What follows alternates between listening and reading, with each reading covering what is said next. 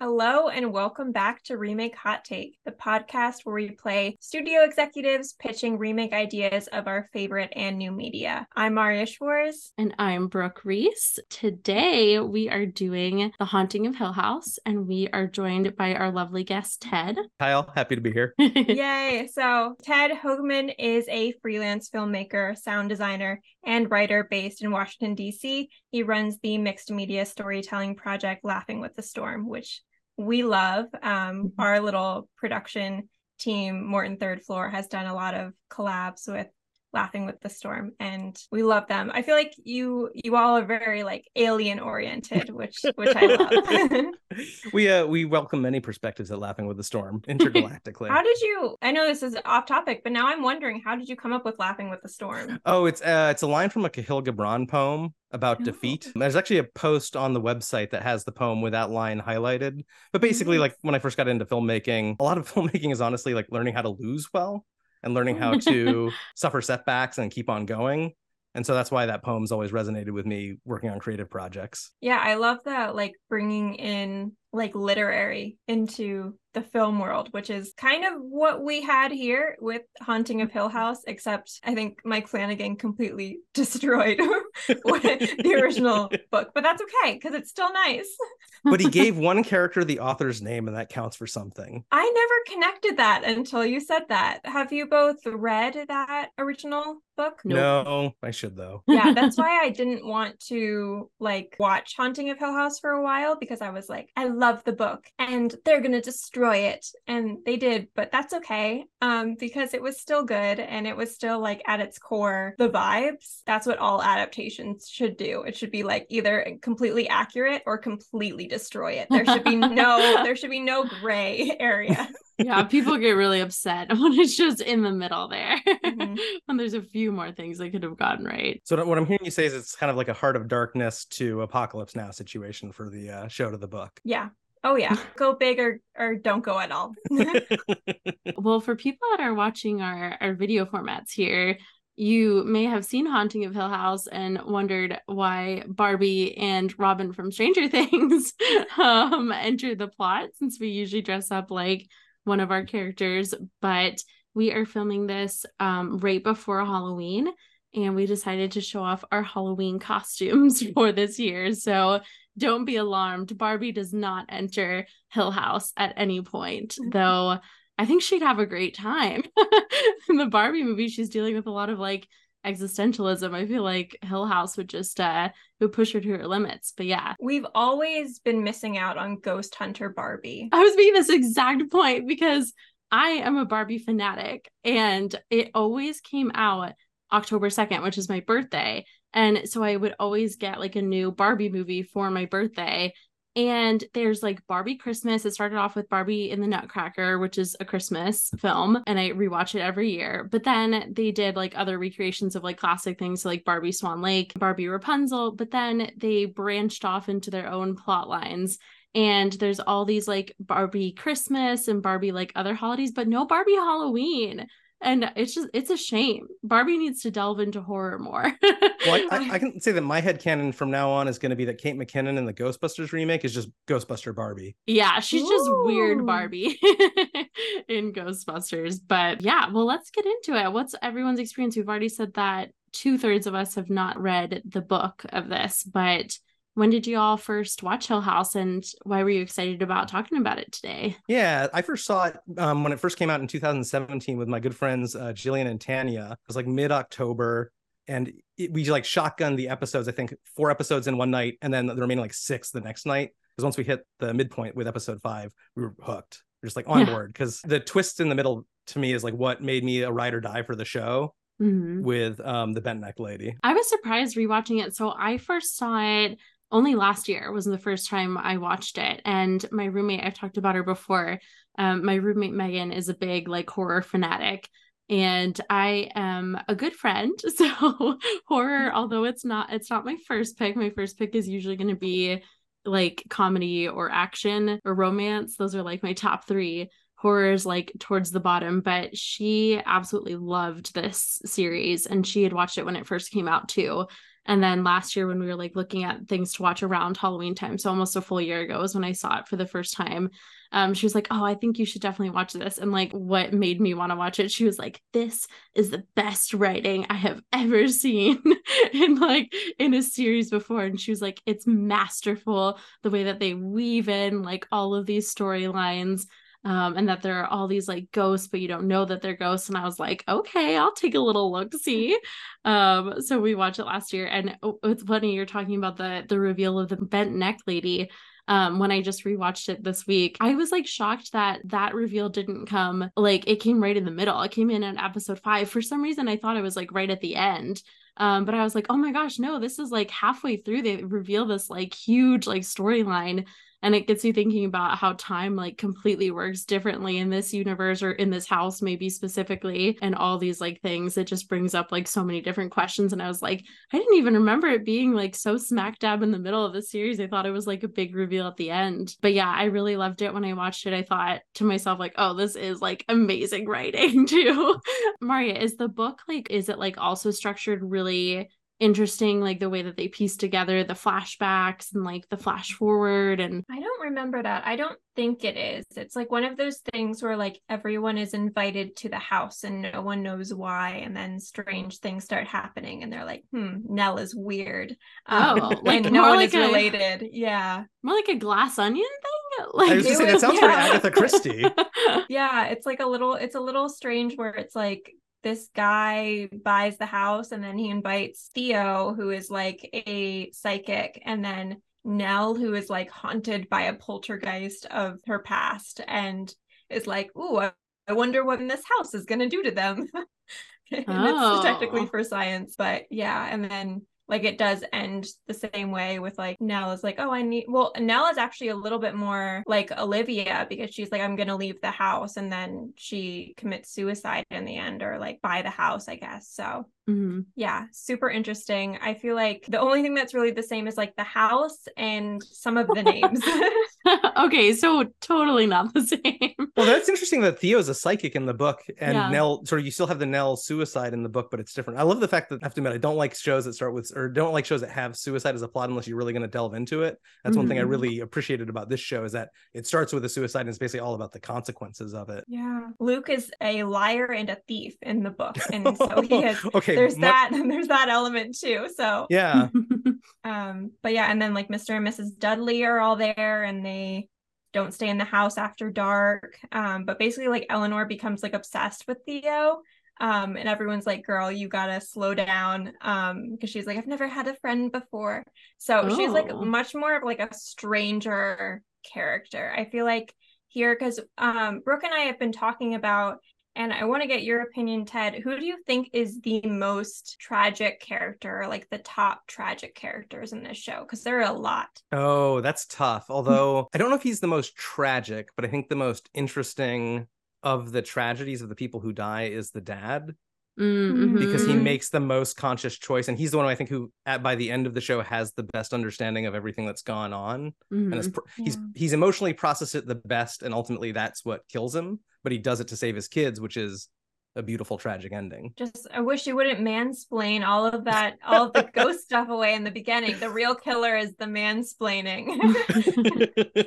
Just listen to Luke and Nell, and we would not have been in this situation. I don't know. I think that was also like the wild thing. Like, if this started happening, and obviously I don't have kids, but if I did, if like my kids were traumatized, I might just move. Like, I don't know. I might just be like, that's odd.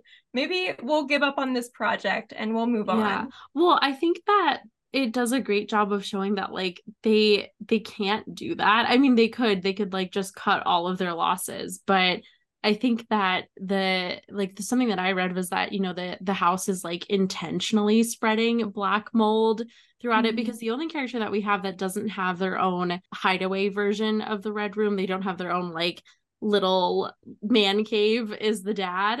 And I know I would be so offended. Well, like, the house doesn't want you. Because so the reason that the house uses the Red Room, at least in my understanding of this, which that's another thing that I'll say, is like there are so many layers to this that I could watch. I need to, because this is only my second watch, and I was like, oh shit, I was like figuring out so many more things on my first time. So I'm sure if I watched it like a third and fourth, like more things would come to light. But in my understanding of it, the second round through, the Red Room, we use this analogy of kind of like the little kids animated movie like Monster House, where the house is like literally trying to like digest and consume them. They compare the Red Room to like the stomach of the house, and that it disguises itself for the kids and for live so that they spend more time in there, and then slowly it like kind of poisons their mind. But the Red Room doesn't need to convince the dad that it's like in a safe place. It doesn't need to lure him in there. The way that it needs to like strategically keep him busy is by like spreading the black mold. And the Red Room is the source of the black mold, because he talks to the plumber, to the mold guy or whatever, that he's checked like every single room except for one, which is the Red Room, because it won't open for him. And that there's no like clear source of the mold spreading. There's no like liquid source that they can find with like leakage or like drainage problems. And so his like Red Room is just the Red Room as it is, which is like spreading this mold. And it does that so that it can keep him there occupied longer, so that it can eventually like ensnare all of its victims. But yeah, I mean, I don't place too much blame on him, because he's doing his best. I feel like he's doing his best. And they very much are like panicking about how much money that they spent on this house. And that's like what their job as like basically house flippers is they spend all their money on the next purchase so that they can fix it up and then, get all that money back. So in many senses, they can't leave, and the house is doing everything that it can to like sabotage that. So I don't blame Daddy too much. So financial instability is the real monster. Yeah, that's so true. like financial insecurity in the US that does not support its citizens. Like they could have explained to the house, like, we're gonna flip the house and then you'll get more people to haunt. And it's like, just to explain the long game to the house a little bit, like, don't worry, you're gonna get more people to haunt.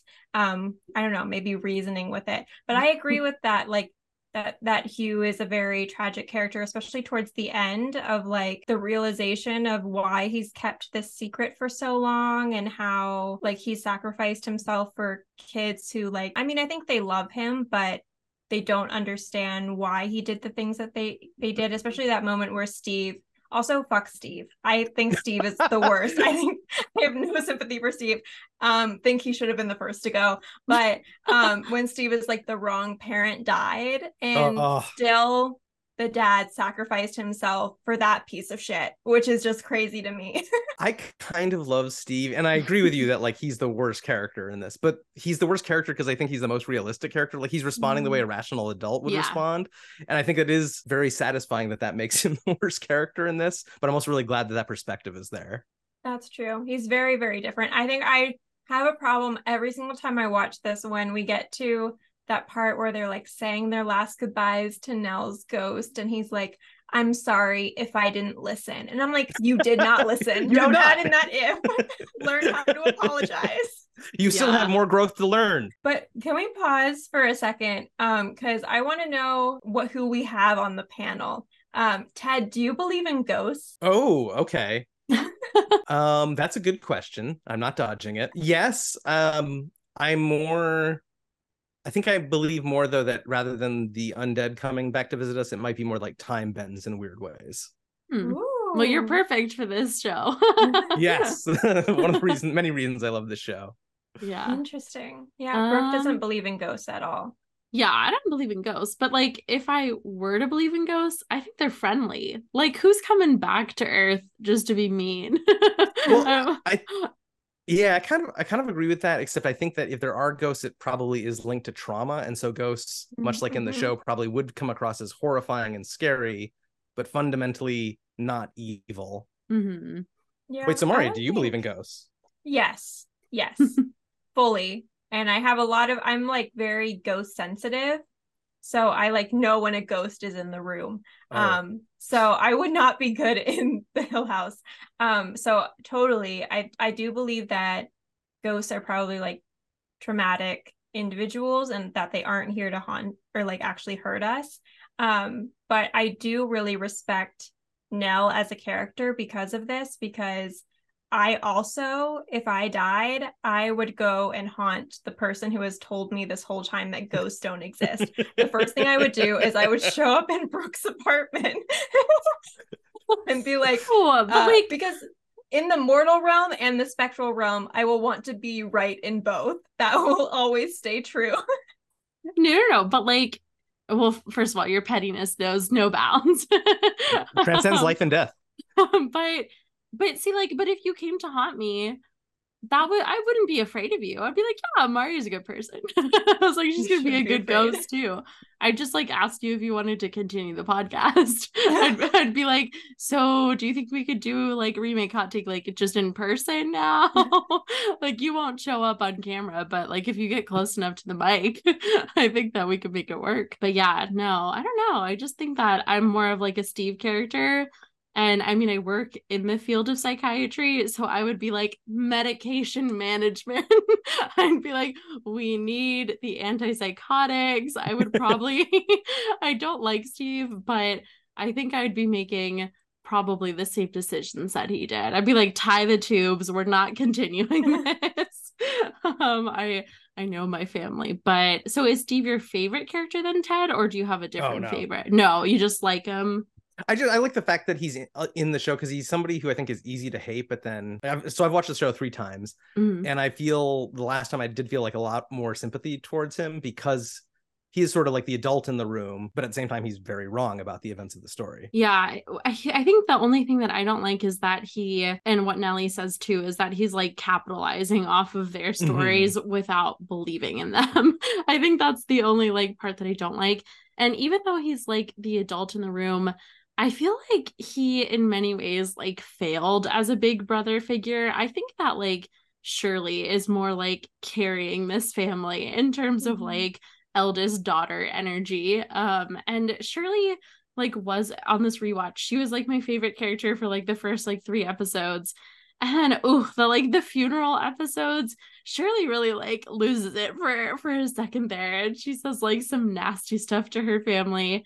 But I don't know. I think I see like way more of the responsibility of like being the like older sibling figure, like falling onto Shirley and her doing like a better job of that in terms of like supporting her siblings. And like Luke lived with her for a while and like she paid for his therapy and they just seem a little bit more close to her than they do to Steve. But when I rewatch it, I'm like, oh, it's like such a good story, like such good storytelling, but like it's just so sad and so many parts of just like, oh my God, it never ends.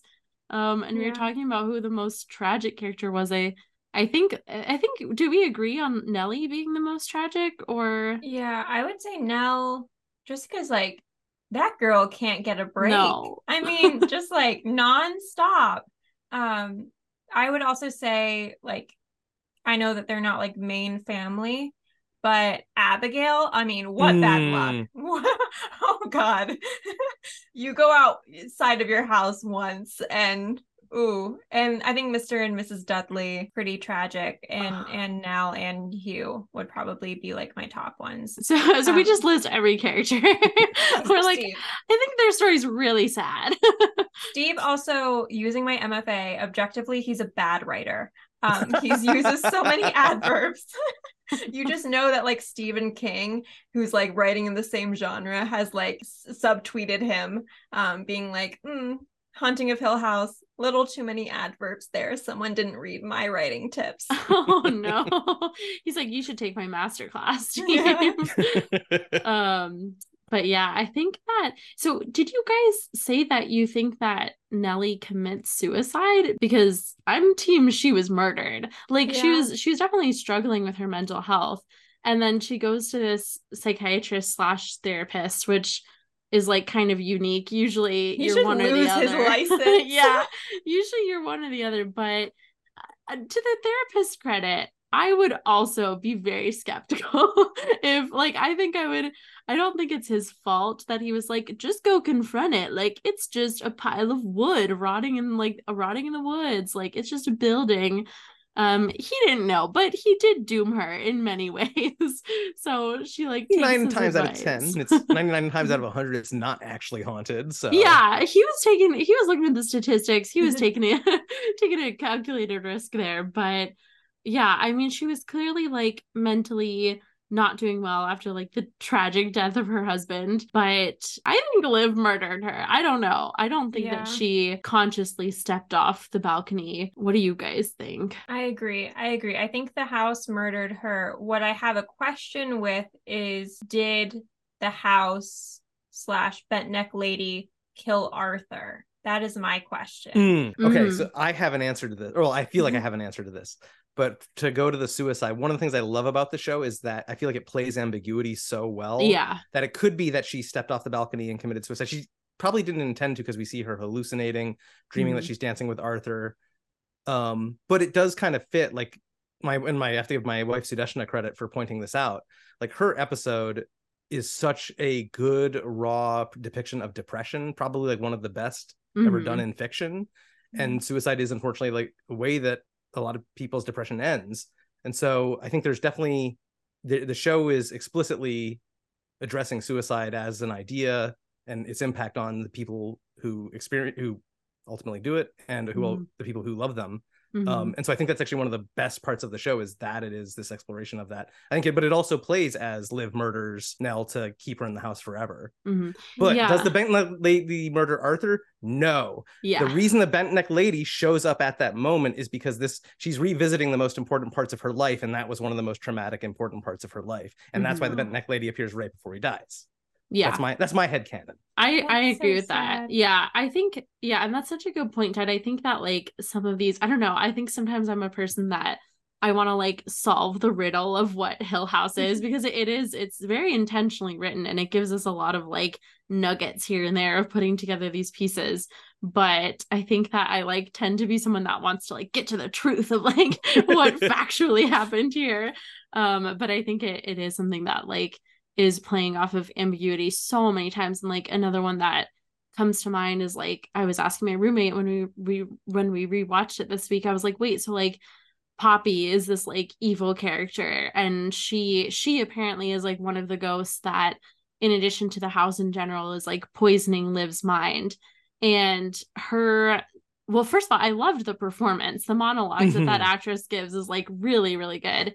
And she's this, for people who like haven't watched this, she's like this like flapper girl who was like part of the Hills, and she apparently like was in a mental institution and then met her husband there. I love a meet cute though. I know, I was like, that's so sweet. I mean, probably not advisable, but that's sweet. I love that we can find love in the psych ward. But it's heavily implied in her monologues that she murdered her kids. But it's also kind of open for interpretation that she didn't murder her kids, that her kids like died tragic deaths from like disease and stuff in the 20s, and that she was like relieved by their death. So there's a lot of like stuff open to interpretation there. But yeah, I agree with you with Arthur. Which also, that's like bad. As someone who also works in healthcare, you are not allowed to date your patients. That is like such a clear HR violation. He would be fired. He would not have a job as a sleep like therapist or whatever, sleep technician. But yeah, I firmly believe that he did die of the aneurysm. And then, like Ted said, the bent neck lady is our like most tangible realization of how time is completely warped for the ghosts and for Hill House in general. So yeah, I think she's just revisiting all these like monumental or traumatic moments for her, and that's why she was there. So I've got a question for the two of you, because this is one of my biggest things that like I had a lot of trouble trying to figure out with the show, and I'm so curious to hear what you think.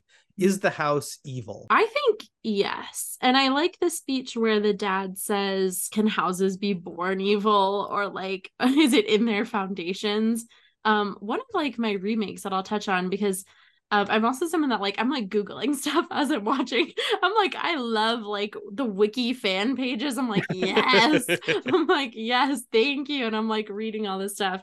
And one of the things that I would do for like a serious remake is like, there's all this like lore of the actual hills themselves. And we like hear some like stuff about a few of the characters, but there are like extensive like backgrounds about all of the like interminglings between the Hills themselves.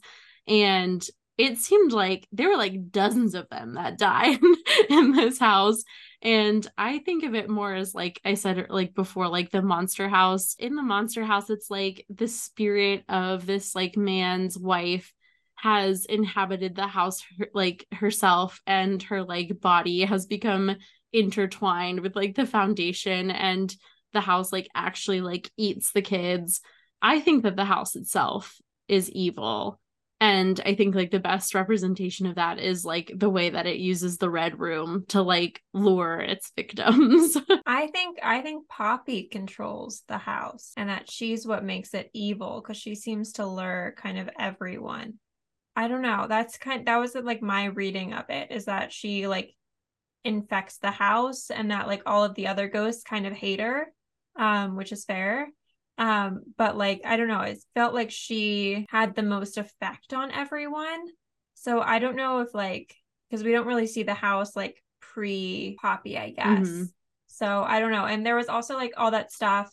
I didn't look too far into it, but like they were using like Ouija boards and stuff like that. So they're also like bringing on a whole bunch of shit that so I don't think the house itself is evil. I think they've just like, there's no saving it at this point. It's like infected with so many ghosts, you know, we've gone too far.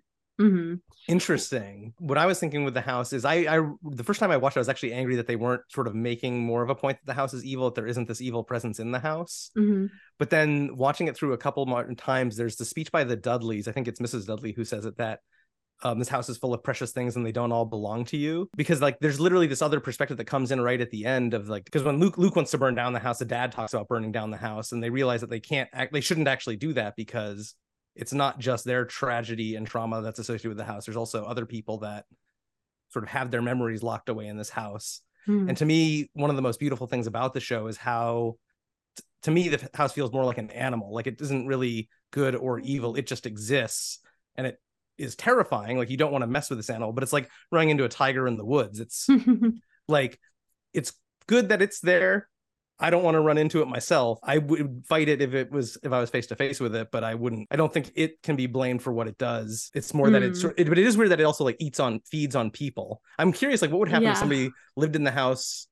Could somebody have a happy life in the house? Like if it wasn't for the past trauma, would it just sort of feed off the positive energy of that family, or would it somehow corrupt them? I don't think so. I think I'm team firm believer that the house is bad, because and I don't think it's just Poppy, because like it alludes to the fact that, so like Poppy's husband, if I have my family tree correct, Poppy's husband was Mr. Hill. And Mr. Hill, she gives us another like great performance in her monologue when she talks about like the two twin sisters, like fear and guilt, and that Mr. Hill had those two twin sisters like attacking him all the time. And so he's the body that they find in the basement, where he's like he's bricked himself in to the basement to try to escape those twin sisters, but they like still eat at him. And she like says that he like feels small and feels so small. And so that when he wakes up, which is like, that's Poppy's way of saying that someone has died. And so I think she's like specifically the one that corrupts Liv. Like, I think we definitely see that. She's definitely preying on the mothers, because she herself, I think, murdered her children, and she wants Liv to do the same. But I think all the other characters, I think it's the house that's contributing to it. And something else that I read was like an interesting theory. So Mr. Hill then is the ghost in the bowler hat, because he says like he becomes so tall that like, you know, you can't even like see the top of his head. And so that's Mr. Hill. But one of the things that someone said was that like there's a theory that Mr. Dudley is Mr. Hill's son, which I didn't I didn't pick up on that, but let me share the theory. This is on the wiki page, and then I was on Reddit. I did a lot of Reddit reading. I have not heard this theory. Okay. Yeah, so I didn't pick up on this at all, but it's pretty compelling if you look back. Okay, so Also, shout out to like my two favorite performances, which were Poppy and then Mr. Dudley's monologue too. I love that one. He did so good. I was like, this is the sweetest man. Like, I loved him as a character. And then he had such a good like performance in that one speech. So they're like down in the basement. And if you like rewatch that part, he talks about his mother. He doesn't mention his father at all. And he talks about his mother working in the Hill House, like she worked in like the kitchens or something, and that she was removed from the Hill House into a cottage in the woods, and that's where she had him. So she was in the house all through the night too to take care of different people. So the house was able to like poison her. But it also says, the part that's like very key is that he says that he would hear his mother go out into the woods like giggling like a little girl talking to her lover, and the lover that she's talking to is like the ghost of Mr. Hill. And so that's the theory there. And so like Mr. Dudley and his family was kind of like doomed by association of like by his family line to like have this same kind of thing. And then the reason that Mr. Hill has this fear and this guilt is because he cheated on Poppy with the wife, and that's why he had this immense guilt that he had, and that's why he walled himself into the basement. But yeah, you got to rewatch that scene, because I saw that and I read the Reddit thread and I was like, oh. Okay, I literally have goosebumps. I don't know if this will show up on camera. I know. So it was so good. Wow. I was like, oh my God. And that's also why Poppy is like super like vengeful too. Like she knows that he like cheated on her while her two like little children were dying of like, I think her son had like polio or something, and then her daughter too. So yeah, that's like one theory that I think it's correct. I was like, that's spot on. Yes, you've convinced me. Wow.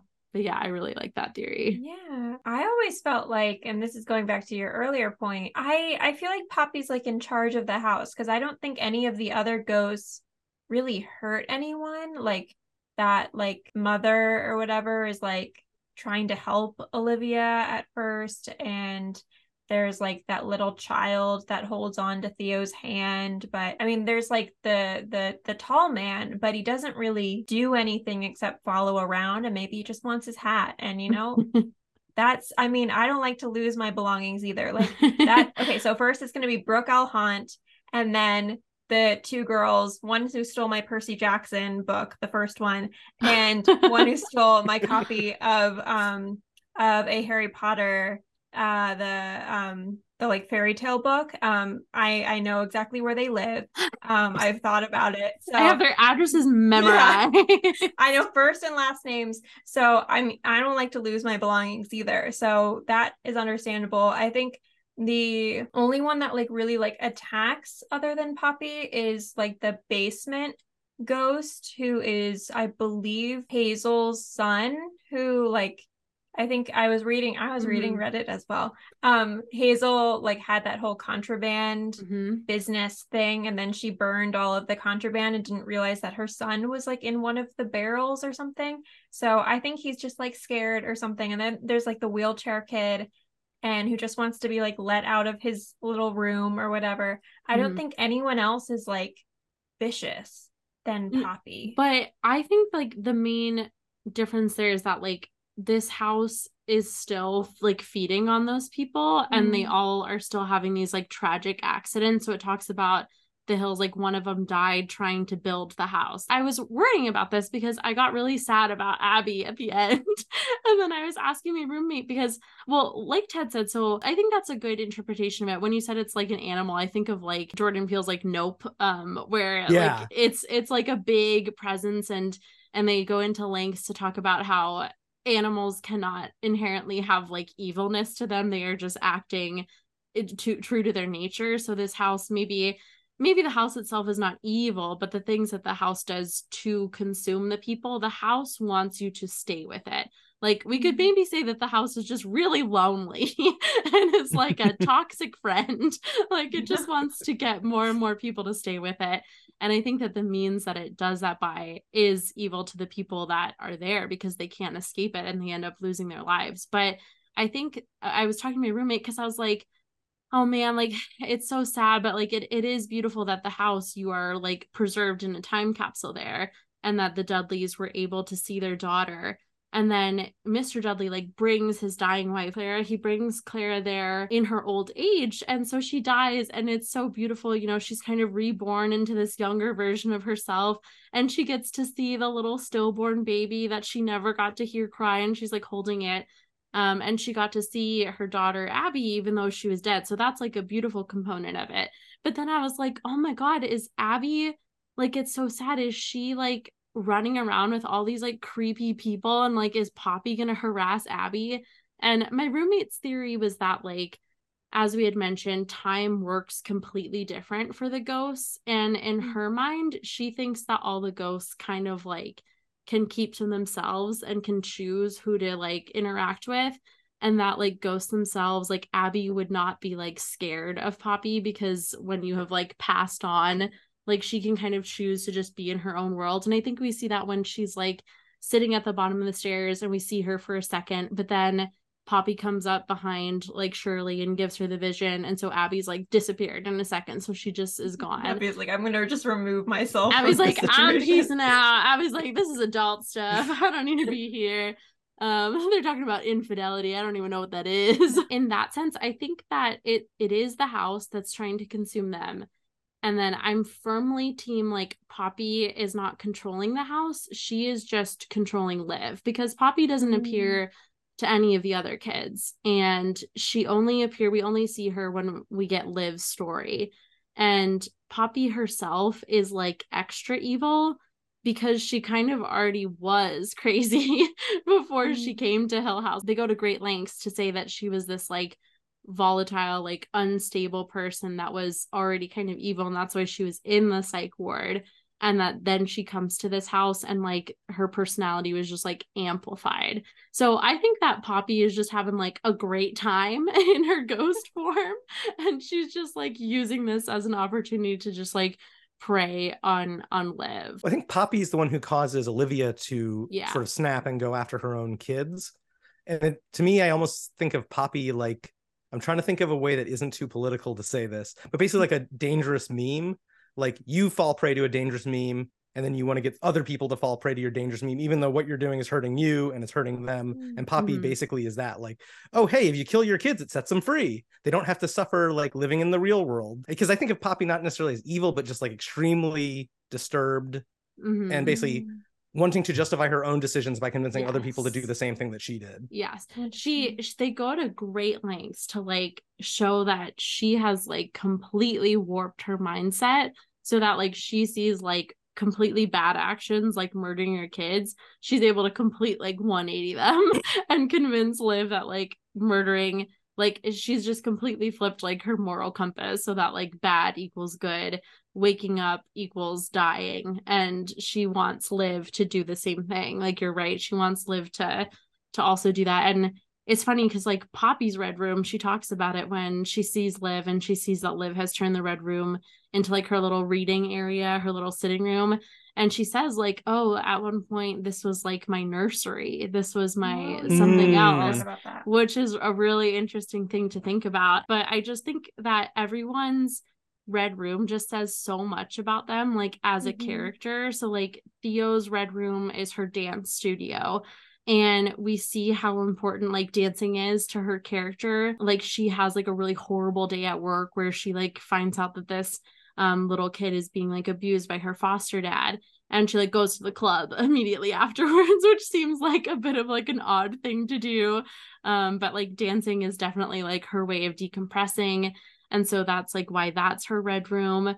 Luke has like a tree house where he says like no girls allowed, and that's like even though like he and Nellie are like super close, like that's like his little like boys retreat, and we see him like foster like a close relationship with like Steve in his tree house. Nellie, it's her little toy room. She's just a little girl, she loves playing with her toys and her tea set.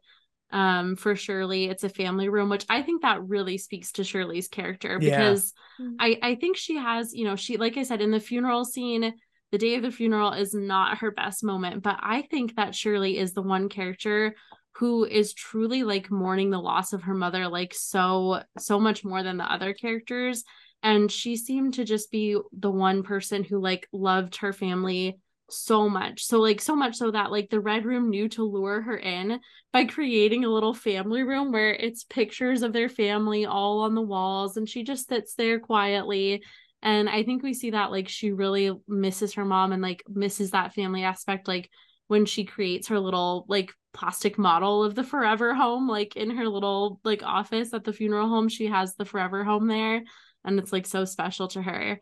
But yeah, Steve, it's his game room. For the mom, it's the reading room. And Poppy says it was a dressing room first for her, and then it was a nursery. So I think those two are very interesting.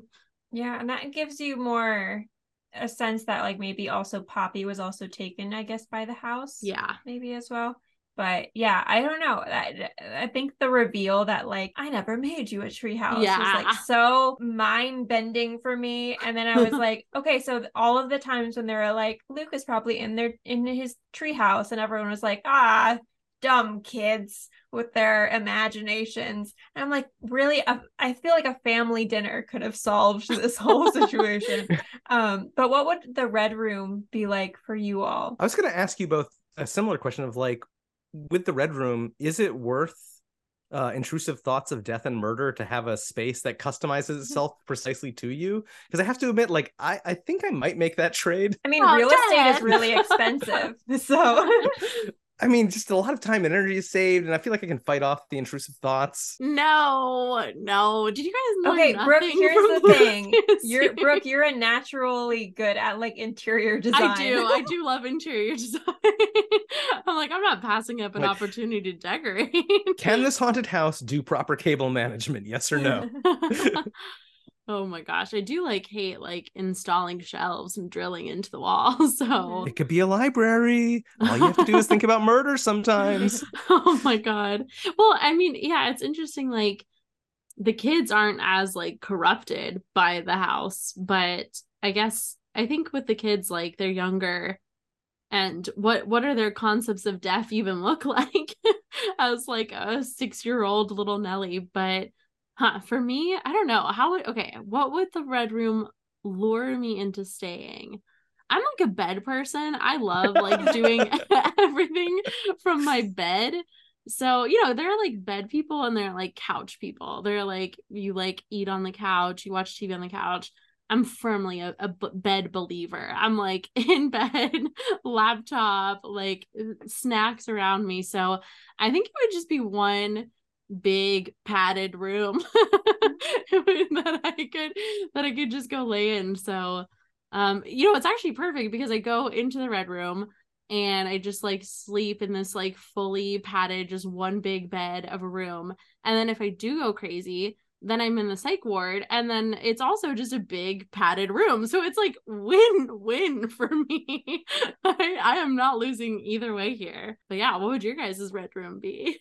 I think mine would be like a home cinema setup with like a nice surround sound and everything, but then also with like a writing nook in the corner. Ooh. I like it. Yeah, I like the idea of like some kind of library, home theater-y kind of thing. If they could like throw in, I don't know, I've never owned like a Wii Switch, so I don't know if they can like buy things for me.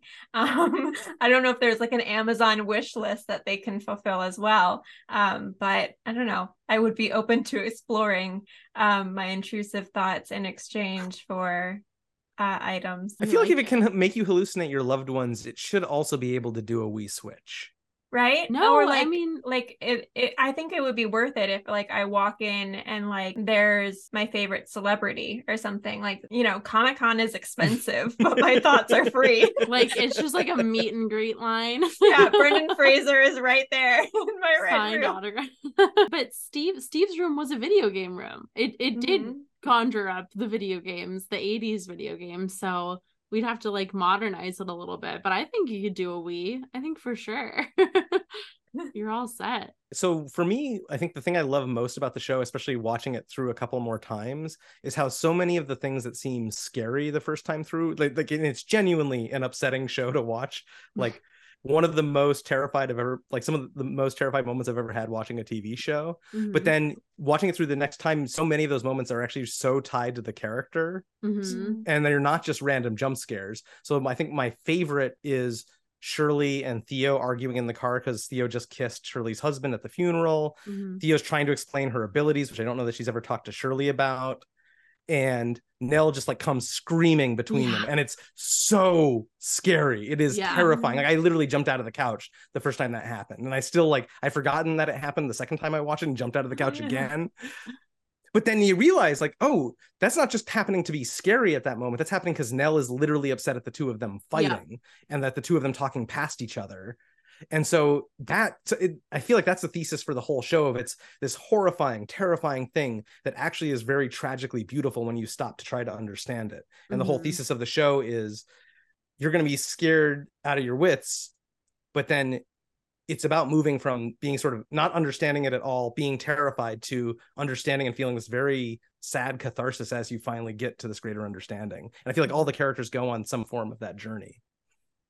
Yeah, I'm personally so glad that Mike Flanagan decided to make them a family, because I think it just adds for so many more like great relationship dynamics that we're exploring here, of a family who's like absolutely broken. And we talk about Hugh, you know, he says at the end there that he basically was like an absent father to his kids after this whole experience, and he never gives them an explanation as to why, and they were so tight-knit before, but that he's holding it like open, he's holding closed this door that if they were to open, they would know that their mom murdered a little girl and like tried to kill them and tried to kill their siblings, and that, you know, it would totally warp their idea of like the mother that they knew and that they loved.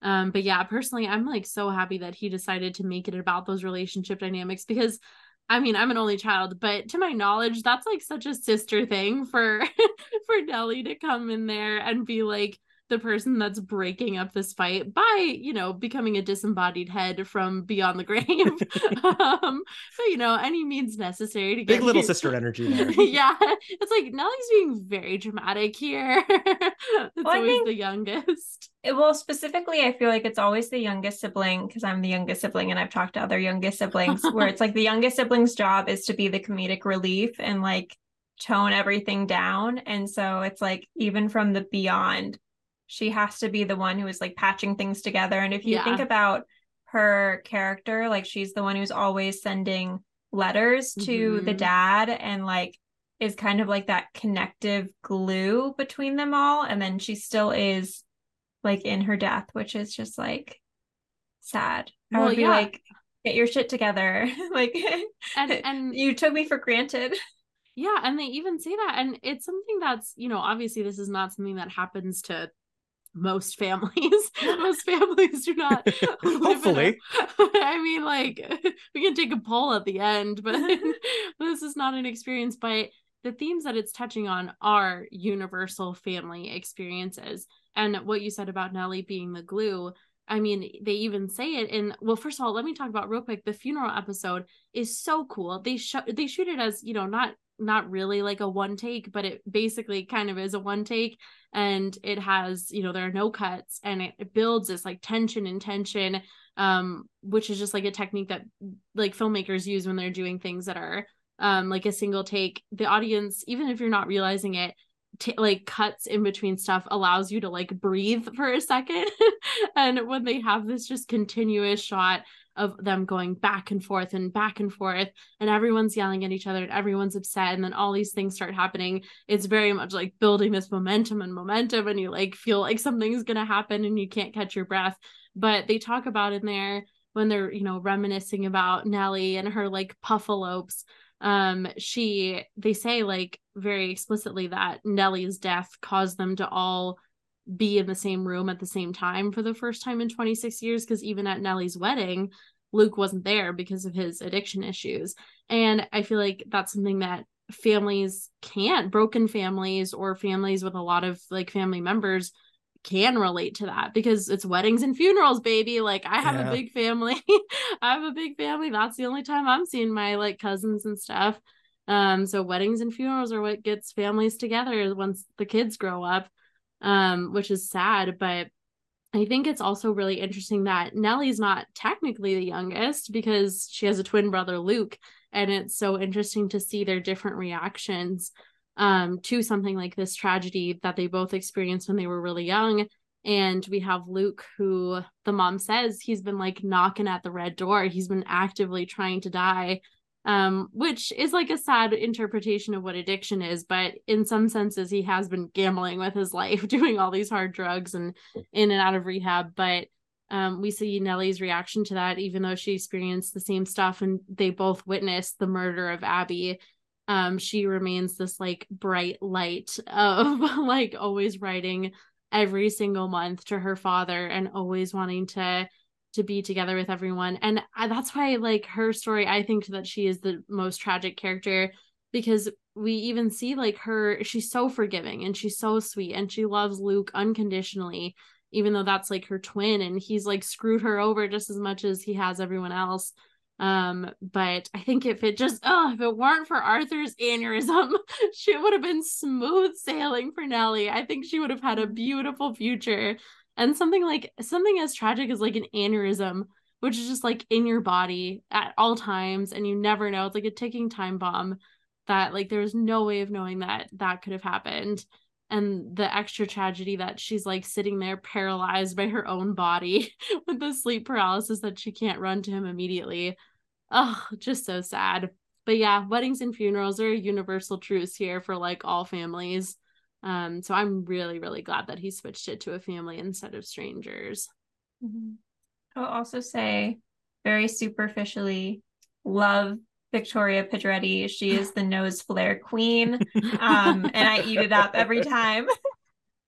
I will say, if no one else has anything, but really quick, Kevin is the man. Shirley's husband, Kev. Kevin is a freaking ride or die. What a trooper. I love him so much. I'm like, that's what I'm looking for in a husband. He's just like, he is such a trooper. He is putting together everything. He is helping, just like so nice, so kind, dealing with like all of her outbursts. And I think he deserves better. So balancing the books behind her back, good move or bad move for his part? I've been curious about this. Yeah. So obviously, I think it's a situation, wrong decision, right reason that he did. Okay. I think it's wrong thing, right reason. And I think that he knew Shirley so well that he knew that she was so generous, and like he said, she gives away like every funeral for like almost free. Like she gives away freebies all the time because she's like so empathetic and she loves what she does. And I think Kevin knew that going into it, and I think that he knew that Shirley would never be okay with him if he asked. It was like a ask for permission, or like don't ask for permission, ask for forgiveness later kind of thing. And I understand why he did it, and I couldn't be mad at him. I think he did it for the right reason. I could be mad at him, but I could easily forgive him, especially when Shirley is not like that's what Theo says to her, that she pretends to be like on this moral high ground, when we know not until the very last episode, which again, I thought that like reveal had come in earlier on my first watch, but we see at the end that she like cheated on him like 6 years ago at an embalming conference, at a funeral home conference, which like, who knew those could get so hot and heavy? I think that's also like one of the interesting things about the show is like, it's so hard to see like what is really a ghost, because I don't think that guy with the glass appearing all the time is a ghost, but it's just her guilt. But then it makes me wonder what is really a ghost and what is really like their grief, or what is really is really guilt. I think they say that, right? So like Liv appears to the dad. He's not seeing a ghost. He's seeing his own version of what he thinks Liv would say. And he's seeing his own mind, basically. Like he has this companion that's basically just another form of his consciousness, but he kind of sees it as Liv. And I think Steve is the one that says he has like another like speech at the end, and they say like a ghost is fear, a ghost is guilt, a ghost is a wish. And so I think it is all of those things that are this guilt that's like haunting her. All right, well, do we want to jump into the remakes? Sure. Okay. Do we want me to go first? Yes. Okay. Okay. So my serious remake, which I touched on earlier though, is that I would genuinely like to have like a spin-off of Haunting of Hill House, just focusing more of like a prequel on the Hills themselves, because there are so many of them. And when you look at the wiki pages and the Reddit threads like I do, they started listing off like 20 different people's names, and I was like, whoa. I was like, they definitely did not introduce 20 different hills. So I think that would be really interesting. TV writers like wrote like stories or short stories or something, spin-offs. Oh, but it would be interesting to see those played out, because that's where like the Hazel Hill bootlegging operation, that was from a story that one of the TV writers ended up writing. Yeah. Okay. I was curious if I had forgotten that from the show or if that was from something else, because I had no memory of that. It could just be fan fiction. Hey, I'll read it. They mention it they definitely mention the bootlegging operation in the basement when they find the basement, but I don't think they explicitly say that anyone died in there. I think that came from the Reddit thread. But so yeah, that's like a serious remake that I would like. And then another serious one is that I wanted them to go a little more in depth about like Liv calls it like that all the women have like these sensitivities, basically that they have like some sort of like superpower, like Avengers Assemble abilities. And like Liv's is with like her headaches, she can like see stuff. And then Theo obviously is the one that they go the most in depth with, and that she has this ability when she like touches things or people that she can like feel their emotions. Sometimes she can see things too. But they really quickly say that like Shirley, and we see it like maybe once throughout the series, that she has these like dreams. And personally, I relate a lot to Shirley. I really like her. I think I'm the most like her as a character. And I talk a lot in my sleep. So I want a little explanation more in depth about Shirley's psychic abilities. Just in case I also have them, because I talk so much in my sleep. Sometimes I record it, and I want to know if I'm like prophesizing things. I don't think so, because most of the time I'm yelling at my mother in my sleep. Like it's almost exclusively yelling at poor Deb. I don't know why. But I'm always like, Mom, shut up. And it's like my dream is like her not knowing how to like use her computer tabs on her laptop. So I don't know. I wish they went a little bit more into Shirley's. And then I wonder if there was be like an option for a spin-off with Mean Girls, where they're like Theo can have psychic abilities through touch and Shirley with her dreams. And then there's Karen from Mean Girls who can know when it's raining by her like boobs. It's raining right She's now. actually one of the cranes. I love it. Long lost sister. And they say that Nellie has some sort of something, because Liv was like, yeah, I think your sister has it too. Like when we first came into the house, like she said it was really loud. So I was like, oh, what does that mean? Like, is Nellie hearing the ghosts like at different parts, or I don't know. But well, then Nellie has the connection with Luke, where she can sort of feel the same things that Luke is feeling at times. But Luke sort of has that as well. I mean, and then I do kind of wonder if that's a little bit explored with how she becomes the bent neck lady, because she basically becomes the most Banff character of the whole show. Like that she is sort of influenced to some extent, like the events that led through her whole life in this weird out of order way. Yeah. Oh, well, okay, jumping into my silly goofy remakes. So you know, like the crux of this story is that we have these, you know, this power couple, Liv and Hugh, who are flippers, house flippers, and then they do like the architecture. Liv designs it, Hugh builds it. He's a fix-it kind of man. Well, I just think that we could lean into the HGTV aspect of it all, and I think that it should be a different power couple.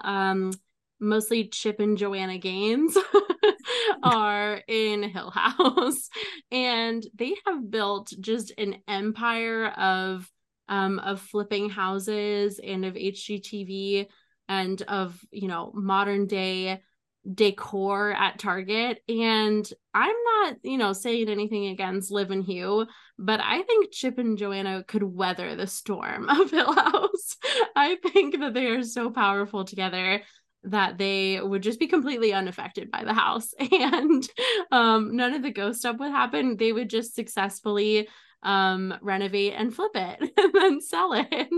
And it would be the same story. It would just be just a more updated, more like a modern farmhouse is Joanna's style. So we get rid of all the old architecture. We put in a couple sliding barn doors and a sign that says like eat, pray, love. And nothing bad happens. So that's one possible remake. Another one that I think, again, could have solved many things. We talked about them just being like more open, talking about their tree house and talking about the family room and the game room. We would have like put those puzzle pieces together a little bit sooner. I think another thing that would have done that is that it should have been, the house should have been sponsored by Ring home security cameras. And if we just got some of this on tape, we just review those nightly. And again, we are just on the same page. Less murders happen if we are reviewing the Ring cameras each night. What if it was the Ring home security system and it's just a little ghost girl that like catches people trying to break into your house? Yeah, I like that too. She just is the Ring where they like is that one where she like comes out of the like TV screen? Or yeah. So they just set up like it's in Steve's like game room. She just comes on out and she's like, no, you got to get out of here, dude. She's like, don't end up like me. And then I also like that, we just talked about it, but we have these iconic, sibling duo of Luke and Nellie as the twins. I think we keep absolutely everything the same plot wise, but we swap them out for Mary-Kate and Ashley Olsen. And I think it like lends to like the like early 90s vibes of the whole thing. And I think they're perfect. And if Mary-Kate and Ashley are not available, we would go with Cole and Dylan Sprouse if we had to as backup. With Mary-Kate and Ashley Olsen, like the mom comes in for a tea party and they're like, you got it, dude. Yeah. And then Dylan and Cole Sprouse, they would be like, let me make sure to bring my Danimals yogurt. The Danimals sponsorship. That's the only thing I remember them doing, really. I'm just imagining somebody dipping Danimals into rat poison, and it is a real dark image. Ooh. Oh no. That was the real sweepstakes. The real sweepstakes all along was being haunted by Cole Sprouse. Eternal life, asterix. You will win this sweepstake and then you will never win anything again for the rest of your life. But yeah, those are my remakes. Anyone else? I also had HGTV. The idea that it would start as like a regular house flipping show, and then it would kind of be like a docu-series kind of thing, and then it would just get wildly out of control. And you would have like them being like, we're gonna get out of this house, and the producers being like, you have a contract. And it would just be really dark. So do you think there's like one producer with a headset that is like, this is gold? Like, yeah, all the ghosts keep running around, people are losing their mind, and they were like, we are gonna make $1 million off of this limited short series. Yeah, and then they're like, okay, we have another haunted house lined up. It'll just be a series of haunted flipping houses. I don't know. I think they should have already done that already, basically. I was also thinking that we could have gone further, because I love that ending monologue gets me every single time, where Nellie's like, every house has a stomach and all of that. This is the heart of the house. No, not the heart, the stomach. I don't know. Love her, love the nose flares. So I think we should just go further with that analogy, so we know like what room is like the armpit. We should just go further. Like Steve is in the armpit. Like, I'm sorry, that's Steve's room. I really don't like Steve. And then finally, I don't know if you all are like musical theater people, but I think it should have been Haunting of Harold Hill House. From The Music Man. And so you just like open a closet and it's just like, we got trouble right here in River City. And that's it. And he's the only ghost. And that's his only line, because that's the only song I remember. But those are mine. I would watch a musical haunted house show. Right? Or just every time you open a door, it's some new haunting song. Right? I feel like, I mean, if it was like the cast of like the Addams Family or something. That would be fun. Real quick, that you're like, you want to know the armpit of the house and everything. It's just like, do you think that since the red room is the stomach, do you think that like all these problems are happening because like Hill House has like IBS or something? Like it just has like an upset tummy and it's just trying to see if it like eats a couple more things, if that'll like calm it down a little bit. Like Liv is like the ginger ale of the human world. What if you just put a bunch of Pepto-Bismol in the red room? Yeah, I think that would, we just like get the liquid and we just start like throwing it everywhere. The mold I don't know gone. what Luke was going with the gasoline. Yeah, what was that gonna do? I love it. Ted, did you have any remakes? Yeah, so I've got a couple. One's a pretty simple one. One of the things we didn't talk about, but is one of my favorite parts of the show, is how there's these hidden ghosts through the whole show. They're never like really highlighted, but if you know where to look, you'll just see like a figure standing in a hallway, and it's so creepy. I love the fact that it's a show that really rewards you. The closer you look, the more creeped out you're gonna get. But I do think that if you're gonna make a search for ghosts like that through the whole series, at least one of them should be Waldo. I love it. Just like in the distance, a striped shirt passes around a corner. Like in the basement during like one of the flashes, just if he was there in the striped shirt for a frame. But he specifically should also have a Reddit page, like a whole Reddit thread on him. It's Waldo Hill. It's actually Waldo Hill. Yeah.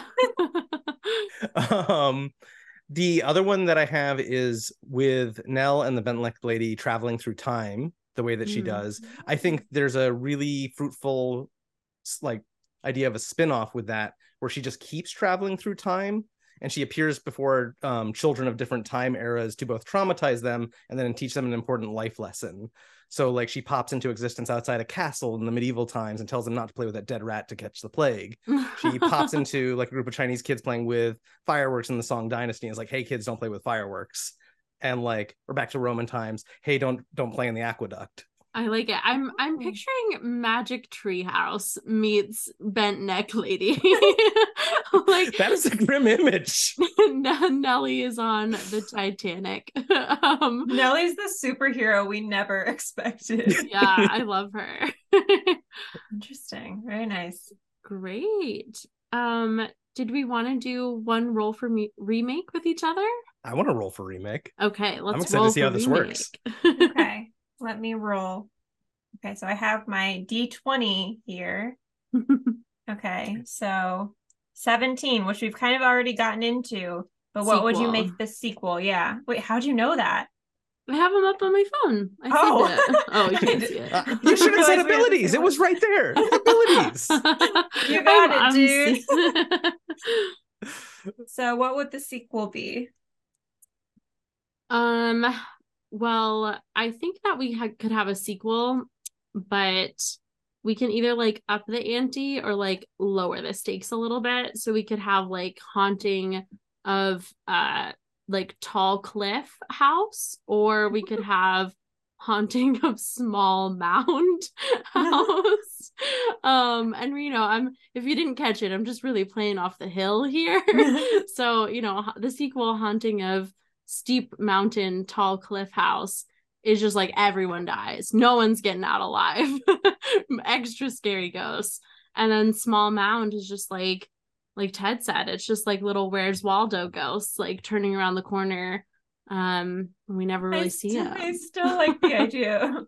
It's Waldo Hill, and he's like, I've gotten so tired of people finding me that I just locked myself behind a brick wall. Yeah. It needs to end. I need to stop having people point at me. Oh my gosh. I was thinking sequel that we like move the red room into like an apartment or something, and it's like the current real estate crisis. And if you want to find a place to live like in the city, you're going to have to die a little. I like it. Or it's like, or wait, what if like Haunting of Hill House becomes like an Airbnb? That would be good. Haunting of Hill House Airbnb. That's a good sequel idea. I like that was one of my questions that I wanted to ask. Would you spend a night in Hill House? Oh, 100%. I'm that kind of idiot.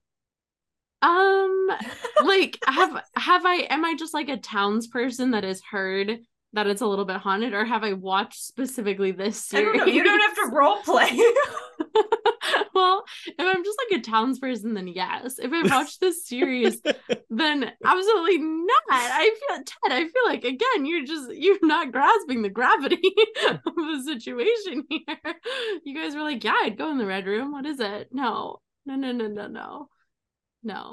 This is very odd for you because you've made some questionable choices that you would go to like Jurassic Park. Oh, no. This is not the same thing as Jurassic Park. Jurassic Park is like, this is fun. This is fabulous. I'm willing to die at the hands of a T-Rex. Like Hill House is like, do you want to talk about your own morality and end your life? No, those are two completely different things. What if your red room was Jurassic Park? Well, hold on now. I could be persuaded. Actually, I'm completely changing. You are so right, Marriya. If I walked into Hill House and I just had constant hallucinations about becoming friends with animals that would surely kill me in the real world, I'd be there in an instant. Like if I could cuddle a lion, that's my one fantasy that I could never achieve. So yeah, but realistically, no, I'm not going into Hill House. I like the idea of that being a reality TV show, though. Like spend a night in Hill House just to see what happens. Yeah, like kind of like a Survivor kind of thing. Yeah, the waivers that you would have to sign to get the okay from legal would be hefty. In perpetuity throughout the universe and in all planes of existence. Yeah, sorry, we are not liable for any past, present, future, or all of the above activities that may happen in Hill House. Okay, did we want to do one more or jump into what we've been watching? We could do one more. Yeah, roll the dice. Okay, it's end credits. Oh, okay. And what end credits? I don't know. That's hard to do for a TV show. Yeah. Well, what was like the last thing that happens? Steve's freaking book. I would say go the like weird, discordant, comical route and have like a really upbeat reggae song as the credits song every time. Nice. It's just like big cartoon letters to really like reestablish the mood at the end of the show. To just like, we know that was heavy. Come on out. Here's pink lettering and some reggae. I think we should see, because now we have that family unit of Hugh, Nell, and Olivia, and it should just be like them throughout the holidays, like little montages. I would watch that sequel. I love that. Oh, you know what was interesting? Something that I thought that they were gonna do. I thought that Nellie was going to appear at the very end when they all like hug each other. I thought she would be her little girl self, because I thought it would show her as a little girl again, hugging like her two parents. They didn't do that because it seems like you can pick your ghosty form. Because Poppy died of like old age in the house, I'm pretty sure, but she comes back as her young like self, and so does Hugh. He becomes his young version. So I don't know. I thought Nellie would be like a little girl, and it would be that like Nell's kind like, of closure. I love my mid-20s. Yeah. Nell loved high school. She never got over that. She was the cheerleader or the big football star, either one. But yeah, that would be hilarious if it was just a montage of all of them. Do you think Abigail's included in that little family unit? Do you think I feel like that gets awkward given Olivia's relationship to Abigail? Yeah. Live and let live. I know that when Abigail becomes a ghost, she's like, there's a hand that reaches out to her, and I think it's like Hazel or something. So maybe she's in that little family. So, well, I guess with Grandpa. Yeah. Yeah. I mean, I guess by the end, Mrs. Dudley is with her with the little baby, but was this stillborn baby there the whole time? I think so, but who was looking after? I think it was just like rolling around on the floor or something, because she went in and like picked it up. This entire time Abigail has been taking care of this newborn. She's like, fuck, I died and I got all this responsibility. Yeah. She's like, this is the burden of being technically the younger sibling, but also the older sibling. Oh man. That's funny. She has to, it's like a babysitter's club thing for her. All right. Well, what's everyone been watching lately? Dad, what have you been watching? You can go first since you had things to add.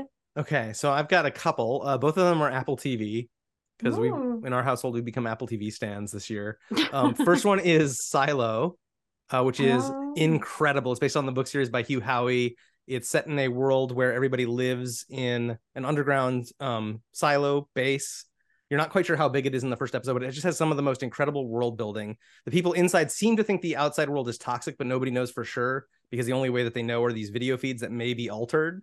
And so the one rule is that you are allowed to leave the silo, but if you do, you have to go out. You go out alone. You go out with like a protective suit, but the suit doesn't last. And so everybody who goes out seems to die, but you're also not sure if what you're seeing is the truth. And just some of such good writing. It sort of becomes a murder mystery through it. Cannot recommend enough. The other one is the opposite of that, which is Invasion on Apple TV, which is terrible, has a complete lack of empathy for its characters and its audience. No. And I cannot stop watching it because it has the best Reddit community that is also equally just like baffled by the show. And so people just gather and talk about like what is happening. There's mysteries. It just finished its second season. None of the mysteries of the show have been answered. Literally like none of them. And it's one of those like mystery box shows where it sets up a bunch of mysteries all through the show. And so like it's now become my show for getting work done because I am a chronic procrastinator. And so when I'm watching episodes, I literally am like, I cannot take this. What else do you have, brain? And I just get my work done. Only stopping to occasionally make lewd hand gestures at the screen when something particularly nonsensical happens. Oh. Interesting. Yeah, if you need a hate watch, cannot recommend Invasion enough. Interesting. I feel like I can't keep going with like shows like that. My wife tapped out. She's first episode of season 2. She's like, no, it's not. It's getting worse. I'm like, yeah, it is. You're like, and I hope it gets even worse. It does. Are you someone who likes like reality TV, like bad reality TV stuff like that? Not really. But I've also worked on reality TV, so that's set PTSD. Oh gotcha. No. You're like, I've lived this. I can't watch it for entertainment. To reality TV. It's just a lot of yelling. Oh, well, I can go quick. I've mostly just been rewatching Hill House and being very sad. But I did watch a couple more Halloween things. One of which was Twitches, which is just amazing, peak of cinema, no notes there, absolutely love it. And another Wait, does Twitches stand for Teenage Witches? It stands for Twin Witches, Ted. Oh, okay. Also pretty good. Have you not seen it then? I'm assuming I have not seen Twitches. You gotta give it. Well, you probably will absolutely not like it, but it's a Disney Channel original. It could help you get work done. Yeah, actually, it is terrible. You'll get through a lot of work. Throw that on. There's also a sequel. There's Twitches too, but it's about twin witches, Tia and Tamara Mallory from like Sister. So do you watch? Do they play the witches? Yes, they play the Oh my god, witches. I love that show. Okay, then absolutely watch I might this, be on Ted. board with this. Oh my god, you gotta watch this. It's on Disney Plus. So it's Halloween, and they don't know, they're like separated at birth, don't know that they're twins, find each other on their like 21st birthday or something. Their birthdays are like on Halloween, so you gotta watch it. And then I watched Casper. I finally watched Hocus Pocus 2, which I loved. I don't know. I thought it was a great sequel. It was just like so cute and so like true to the original, like the original characters of the Sanderson sisters, but like added just a couple of fun new twists. And I really liked it. I'm not usually like a big like sequel after 20 years kind of person, but this one I thought was just adorable. And then I'm also watching the all spooky stuff. I'm also just started the Exorcist series with my roommate. We just started that yesterday, and I think we're on like the 3rd episode or something, which is really good. I will say something that I've noticed from watching the Exorcist series and then watching Hill House. Like I said at the top, I'm not the biggest like horror movie person, but I am a horror series person. I love the horror format like stretched out over like the bulk that a series gives you versus the movie, because they can just go so in depth. And so far, like The Exorcist is just so good, and I like it so much more than like the original. When was that? Like 80s, 70s film? I like it so much more. They can just explore so many more things when they have the time of the length that a series provides. But yeah, that's it. Marriya, what have you been watching? I watched No Hard Feelings. Was that your first Jennifer watch? Lawrence. The first watch of No Hard Feelings? Yes. Do you like it? Yeah, you said it like, oh, honey, was that your first one? Well, I saw it in theaters and it just came out on Netflix, right? Well, I mean, I was a Jennifer Lawrence stan. I went into the theaters to see her. But yeah, that was good. I'm late to the game, but I thought it was good. I haven't seen it yet. Okay. Oh boy, haven't seen Twitches. Haven't seen No Hard Feelings. But yeah, it's like about Jennifer Lawrence like having to date a teenage boy, which feels questionable when you say it out loud, but they like acknowledge that it's questionable. Does that make it better? I don't know. I don't know. It was. What do you think, Brooke? You're the expert. I'm the resident No Hard Feelings expert in the building. Oh, I think it's totally fine. It's like a cute little movie. I think he's like 19 or something, and it's like these overbearing parents. Matthew Broderick is one of the parents, and they're like, our kid is like such a fucking loser. They're like, he hasn't been laid. We need to like essentially hire a prostitute, but not really hire a prostitute. And that's when Jennifer Lawrence gets the gig. She's like 27 or something, 28, 29. I think it's like obviously inappropriate, like 32. But 32. Okay. Yeah. I mean, it's definitely inappropriate, but that's where the comedy lies. You would never do this in real life. But yeah, I really liked that film. I thought it was so good, and I love Jennifer Lawrence as like a comedic actress in her comedy roles. Mm-hmm. Right. Yeah, I liked it. I thought it was funny.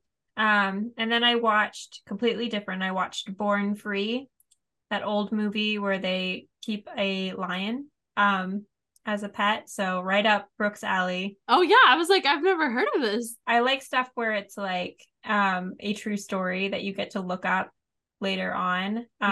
Because all of like the people who kept the lion, it like ends in like a happily ever after. But they were actually brutally murdered like years after. Wait, is this the viral video where the guy goes and sees the lion in the wild and it like comes and hugs him? I think it was like, so it was like these people, I don't remember when it was, but they like the husband shot their mother lion and then they just adopted the cubs, and then they didn't want to give him to like a zoo or anything, so they just like raised this cub into a full lion, and then they were like, you can't bring the lion back to England with you, because they were British, and so then they had to like train the lion how to like mate and like hunt and do all this stuff. But it ends like with a happily ever after. But apparently the lady was so evil and so evil to her employees that the employee later shot her. And that is like her story, and she's buried with the lion and not like with her husband or anything like that. So super interesting. See, that's what I want my true story documentary to be. I want to live her life murdered by the employees and all.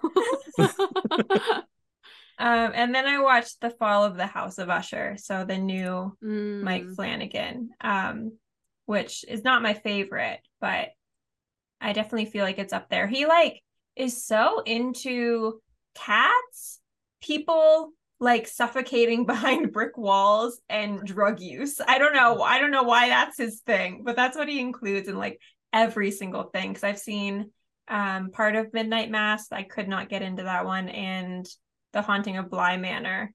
And it's a lot of like the same stuff. I don't know. He's really into brick walls. Like, well, I will say, bricking yourself up behind a wall, big introvert energy. That is, yeah. I mean, I kind of understand it sometimes.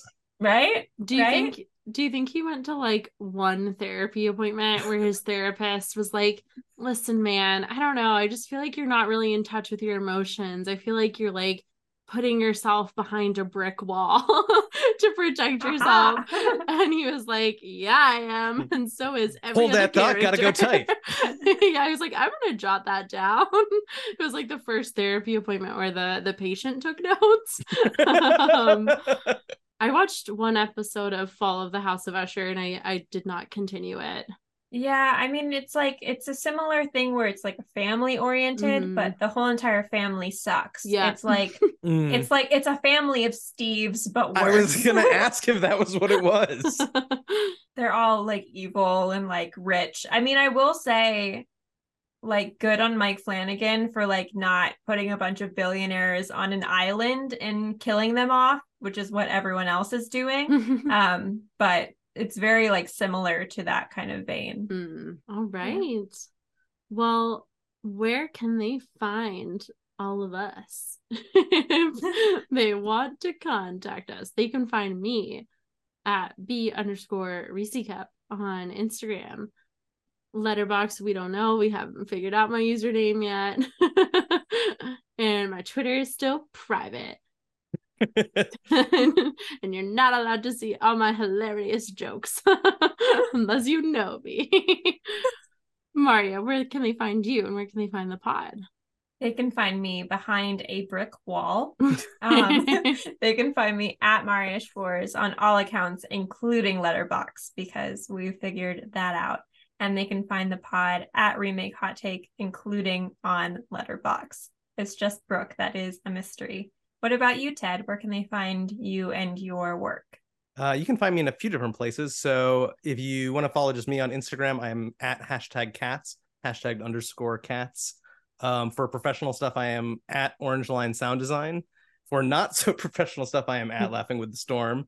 We also have laughingwiththestorm.net for a bunch of very weird stories. Kind of a sci-fi bent, but we're open to everything. And then I also have a Tumblr for Laughing with the Storm, and it would be lovely to get some non-sex bots to follow that. Because it's been a lot of sex bots. Oh my gosh. I need to relook at my Tumblr. It's definitely still active. I heard that it was still a pretty active community, and so I've been posting there, but it's been a very particular kind of activity. Brooke has a lot of sex bots on TikTok. Too, yeah. I'll send them over to your Tumblr. I like to think that at least some of the sex bots do read the stories and that this is like taking a break, but honestly, yeah, I like to think that I've fostered a community of sex bots that care. Sex bots and cinephiles.